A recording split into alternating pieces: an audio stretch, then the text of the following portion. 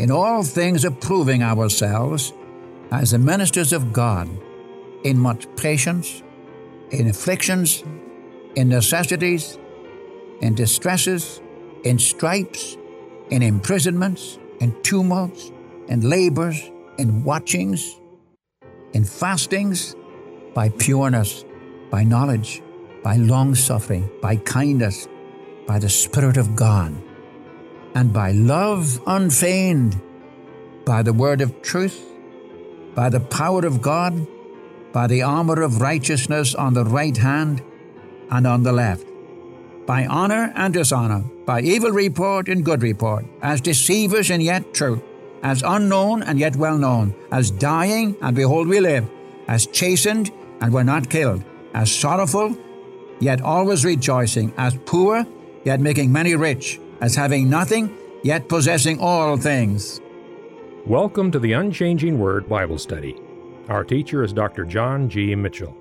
"I'm after your hearts, not your heads," is a refrain often heard by college students in Dr. Mitchell's Bible classes. In his own words, his goal was to help you fall in love with the Savior, and his teachings always tended to fill your mind with the Lord Jesus Christ. He was also a pioneer radio speaker. In his day, there were no tape recorders, so he and his organist had to be at the station 5 evenings a week. He was heard live every weekday on radio stations in the Northwest. The Unchanging Word is an independent Bible study, but by the grace of God, we can still benefit from the ministry and teaching of Dr. John G. Mitchell. Life begins at Calvary, there my Savior died. He took my place and by His grace came with me to abide. All I need for living is mine by just believing. Life begins at Calvary, life that never ends. And Jesus said, "A new commandment I give to you, that you love one another, just as I have loved you, that you also love one another. By this all people will know that you are my disciples, if you have love for one another. This is my commandment, that you love one another as I have loved you." And then Jesus prayed, "O righteous Father, even though the world does not know you, I know you, and these know that you have sent me. I have made known your name and will continue to make it known, that the love with which you have loved me may be in them and I in them." Select verses from John chapter 13, John 15, and John 17. Dr. Mitchell continues our study in 2 Corinthians chapter 6, beginning at verse 4, the paradoxes and patient endurance in the ministry by the word of truth and unfeigned love. Here's Dr. Mitchell. Thank you. Good day, friends. Again, we come to you, and we're studying together the second book of Paul to the Corinthian church. This blessed epistle especially has to do with the ministry of the Word of God and with the minister of the Word of God himself. And Paul here is vindicating his apostleship, his ministry, and his love for these Corinthian believers. It's a wonderful book, especially after you've gone through 1 Corinthians, where the Apostle Paul wrote them a strong letter, as we shall see later on in this book, how he trembled afterwards whether he should have written it or not. But now last lesson we were dealing with patience in the ministry, that we're workers together with each other, beseeching men to receive the grace of God, not to receive it in vain. That is, to hear the gospel and make an empty profession, or to hear it and turn away from it, but to receive it in reality, so that your lives will be manifestly the children of God. And then you remember the reason for that is in verse 3, giving no offense in anything, that the ministry be not blamed. It's a wonderful thing to know that we can so walk before God that men will be encouraged to come and accept the Savior whom we love, whom we serve. God grant those of us, and I speak those of you, whether you're Sunday school teachers or pastors or teachers or evangelists, whatever your ministry may be, give offense in nothing, that the ministry be not blamed. And then you remember in verse 2, the intimation is very strong that the time will come when a person will not be able to accept the Savior. Now is the accepted time, and because of the fact that we are God's representatives, beseeching men to be reconciled to God, we must be urgent in this because the time is limited. There will come a time, as I repeat it, there will come a time when you'll not have that opportunity. And I plead again with men and women who are listening to my voice today, or if you listen to any man teaching or preaching or evangelizing, and as you listen to them, remember, the Lord Jesus is still giving you another opportunity to accept Him as your Savior, as your Lord, as your God. Now we come down to the question of Paul's patient endurance in verses 4 to 10. Having been dealing with the personal behavior of God's servants in verse 3, not to give an offense. And by the way, it's very easy to give offense, even when you don't understand it and don't know it. Oftentimes you offend somebody and don't even know you're doing it. And it's an amazing thing being a minister of the Word of God. I'll tell you very frankly, after preaching the Word of God for approximately 60 years, being a pastor for a great many years, over 40 years in the pastorate, I want to tell you very frankly, it's easier to run a business than to be a pastor of a church if your heart is open to God and to His people. People are so sensitive. So, shall I say, so few really understand the position and the experience and the burden of a man or a woman in the gospel ministry. I just say this because you can be a tremendous help to your pastor, to your teacher, to Christian workers, to your missionaries. May God grant each one of us, as workers together, will so live that the ministry will not be blamed. Then Paul goes on to speak of his endurance in verses 4 to 10. These are pressures upon the Apostle Paul. I want you to mark it. I'm going to take the time to read it. In all things approving ourselves as the ministers of God. How do we approve ourselves as the ministers of God? In much patience, in afflictions, in necessities, in distresses, in stripes, in imprisonments, in tumults, in labors, in watchings, in fastings. Man, here you have the pressures upon a man. And notice the first thing he says, approving ourselves as ministers of God in much patience. Oh, brother, how we need patience. It's so easy to become impatient. And if there's one thing that we ministers of the gospel should have, patience. Patience with people, even when they are impatient. In fact, I would say we give offense when we're impatient. May the God grant to you and to me to have much patience in afflictions. In afflictions, when you suffer for it. In necessities, when you're not cared for. In distresses, when you try to do the right thing and it just seems to be the wrong thing at the wrong time. And then in verse 5, the persecution from the outside in stripes. When we come to chapter 11, you remember, he takes up these things. 45 times received I 40 stripes save one. 40 stripes was a death sentence. And Paul 5 times was beaten within an inch of his life. But be patient in afflictions, in stripes, in imprisonments, in tumults, in labors, in watchings, in fastings. I can't help but think of Paul in the Philippian jail. He had gone down to Philippi. He and Silas, he had preached, precious souls had been saved. City was stirred up. And Paul and Silas were beaten with rods and then cast into jail in the inner prison, feet in the stocks, backs bleeding, salt pushed in upon them. Then to hear them singing in the middle of the night. Boy, would you and I have done that? We would have murmured, said, Lord, what in the world have I done that I should suffer this? Don't you think God is on the throne? Don't you think He understands? Don't you think He's able to control the whole thing? In fact, He works all things out after the counsel of His own will. He upholds all things by the word of His power. My Christian friend, there's not an a moment of your life he ever leaves you. There's no one understands you more like the Savior. And when Paul went through these times of stripes, imprisonments, tumults, labors, sleeplessness, fastings, he did it in patience. Why? He knew the Lord's hand was on the whole thing. The Lord could just say, that's enough. I tell you, my friend, we've got a Savior who not only saves us for eternity, but day by day. He may allow you and me to go through suffering.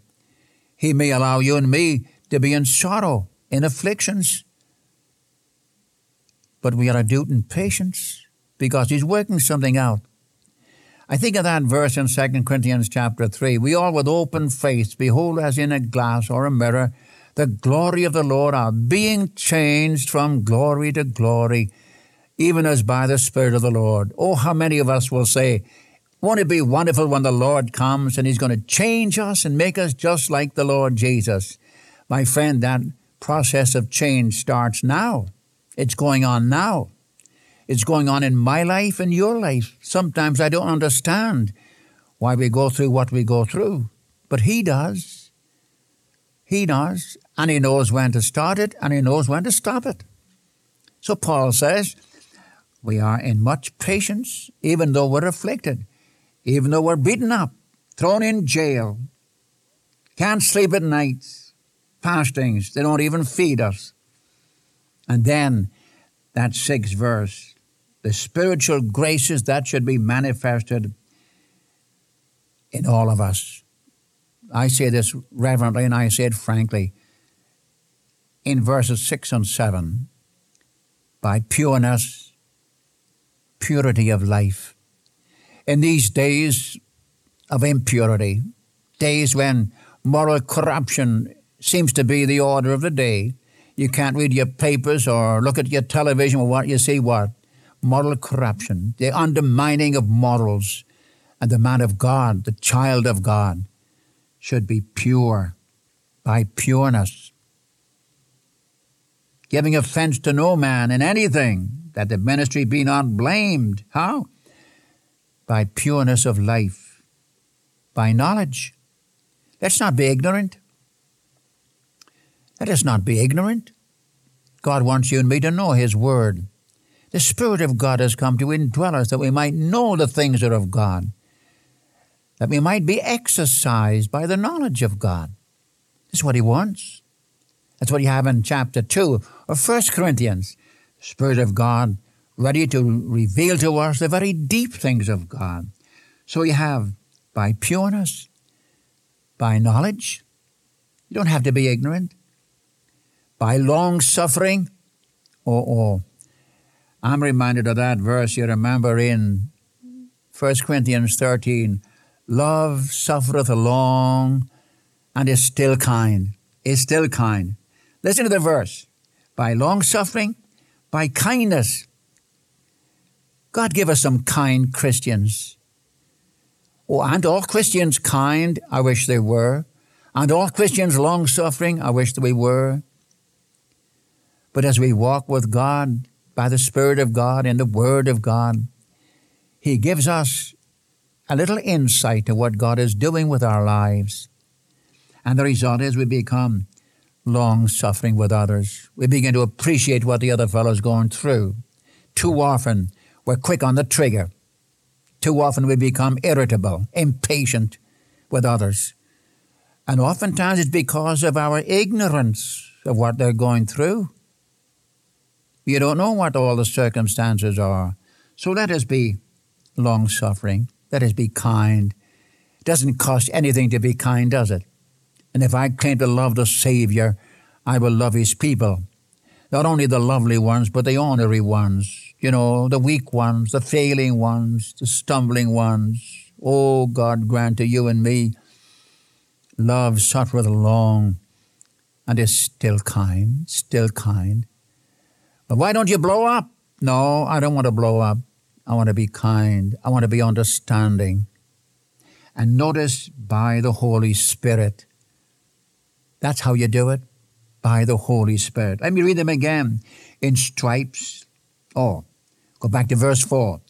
In much patience, in afflictions, in necessities, in distresses, in stripes, in imprisonments, tumults, labors, watchings, fastings, by pureness. The preceding ones were from the outside, the precious from the outside. And believe me, my friend, the precious from the outside are real precious. How well we know it. But what about the inside? What about your life? By pureness, by knowledge, by long-suffering, by kindness, by the Spirit of God, and by love unfeigned. Unfeigned love. What do you mean by that? A genuine love, not a put-on thing, not a put-on thing. Oh, how I love him, yes, then turn round and backbite him behind his back. Love unfeigned. Oh, God grant to us who are Christians in our Christian assemblies, whatever church you're in, God grant our lives will show forth genuine love for each other.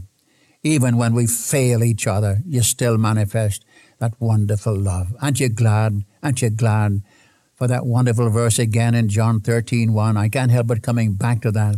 Our Lord, knowing that his time was come that he should depart from this world unto the Father, having loved his own who were in the world, he loved them clean through to the end. And that very night, Peter is going to deny him with oaths and curses. That didn't affect the Lord Jesus' love for Peter. God grant that divine love, which is indwelling every believer. Are you sure about that? Yes, Romans chapter 5, verse 5 says, the love of God has been shed abroad in our hearts by the Holy Spirit given unto us. Divine love, God's love. How can you love some people? Divine love does that, my friend. God loved me when I was unlovable and unlovely. God loved me when I was afar off, ungodly, in sin, rebelling against God and against his truth. He loved me enough to die for me. Who wouldn't love such a Savior? Oh, my friend, who wouldn't love Jesus Christ, the Son of God, who loved us and gave himself for us? It's what Paul's talking about. Walking with him. We don't want to give any offense to anybody. We want to manifest that patience in afflictions and so on. And then by pureness, by knowledge, by long-suffering, by kindness, by the Holy Spirit, by love unfeigned. I love that. Oh, God grant you and I'll be genuine in our love one for another. Deliver us, O Lord, from a shallow, empty love. A passing thing, something on the surface. May it be genuine, right deep down in our hearts. We love each other because we love the Savior. And remember, you're going to be with all believers in heaven for eternity. You can't get away from them. You better start loving them now. And some of them need a lot of love. I mean that. By love unfeigned. It's an amazing thing that I find some young Christians who've said to me, Mr. Mitchell, I don't think anybody loves me. I said, don't you love the Savior? Oh, yes, he loves me, but, nobody seems to understand me. I know I'm a little queer, but nobody understands me. I'm talking about such people like that who need a little love. My Christian friend, go out of your way to love some of these people, even some of the unlovely ones. Love them. Maybe they're unlovely because nobody loves them. And love will respond to love, but be genuine in it. Genuine in your love. And then in verse 7, and again I'm speaking about these things that should be, these graces that should be evident by the Spirit of God in every believer. See, these should mark the man of God. How? By the word of truth, by the power of God, by the armor of righteousness on the right hand and on the left. Listen to it. Though Paul's ministry was under intense persecution and tribulation, which he endured, he did it because he had the word of truth. As he will say later on, no one can do anything against the truth. When this generation of blasphemers and opposition to the truth will pass off the scene, the truth will still be here. Down through the centuries, God's people have been martyred and persecuted and kicked out and not wanted. But the word still goes on. If the Lord tarries another 100 years, pray God he won't, but if he may, and this generation passes on, the word of truth will still go on. You can't do anything against the truth. It's God's truth. And he will take care of his own truth. And we as workers together, we're still dealing with this. We're workers together. And we're to be patient in this ministry. Why? By the word of truth. Oh, it's a wonderful thing to know that when you're giving out the word of God, you're giving out his truth, irrespective of opposition or whatever the opposition may be. The truth will continue on. The bearer of truth may pass off the scene, but the truth continues on in spite of all opposition, by the word of truth, by the power of God. And the power of God is behind every truth. God is behind his word. You remember when we come to chapter 10, of which I will speak more later, when Paul says the weapons of our warfare are not carnal, but they're mighty through God to the pulling down of strongholds. Mighty through God. By the armor of righteousness. So when we as Christian workers or as Christians, when we seek to please God and walk with him, our life will show forth practical righteousness. And we're going to be patient in this by the armor of righteousness on the right hand and on the left. Here you have Paul dealing with his patient endurance. And now we come to an amazing passage from 8 to 10. Sometimes Paul was commended. Sometimes he was treated with disrespect and slander. Some didn't even know him.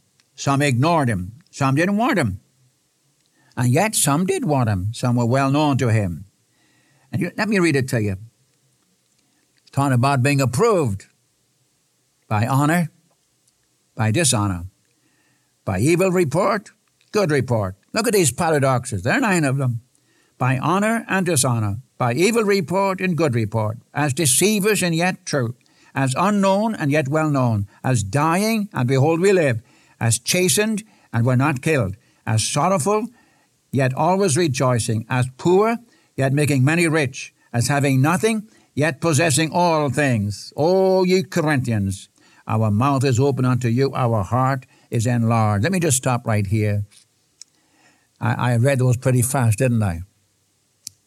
But look at these. Look at these 9 things. By honor and dishonor. Whether I'm honored or whether I'm dishonored, I'm going to minister as an approved servant of God.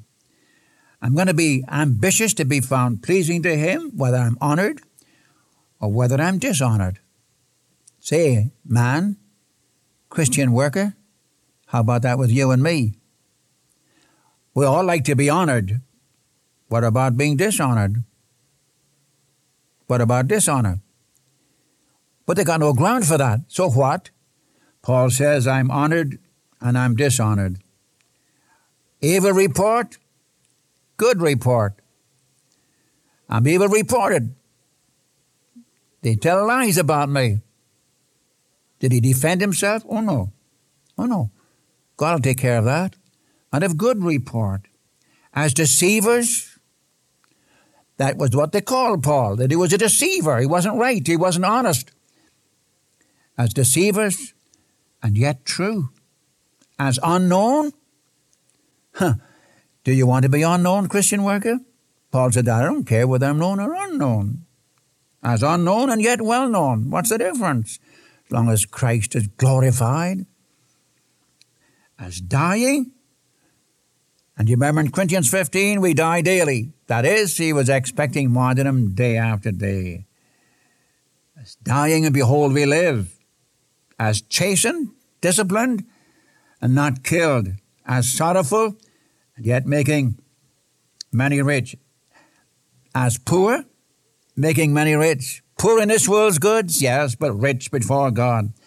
Having nothing, and yet possessing all things. He could say, all things are ours. whether it's of God or of Christ, of the world, of things present or things to come. All things are ours. Why? Because we belong to Him. I tell you, you talk about patience in tribulation, endurance. Listen to what this man is saying. I tell you, my Christian friend, God grant to you and to me something of this in our own lives. Do read those first 10 verses again, will you? And look at these paradoxes and see what Paul, through it all, was patient. And that's what he's talking about, the patience of the ministry. Now the Lord bless you today. May He be glorified in all that you are and all that you do for His precious name's sake. Thank you for listening to the Unchanging Word Bible Study today. We trust that your hearts have been blessed and encouraged through the study of God's Word. And so until next time, this is the Unchanging Word Bible broadcast. Life begins at Calvary.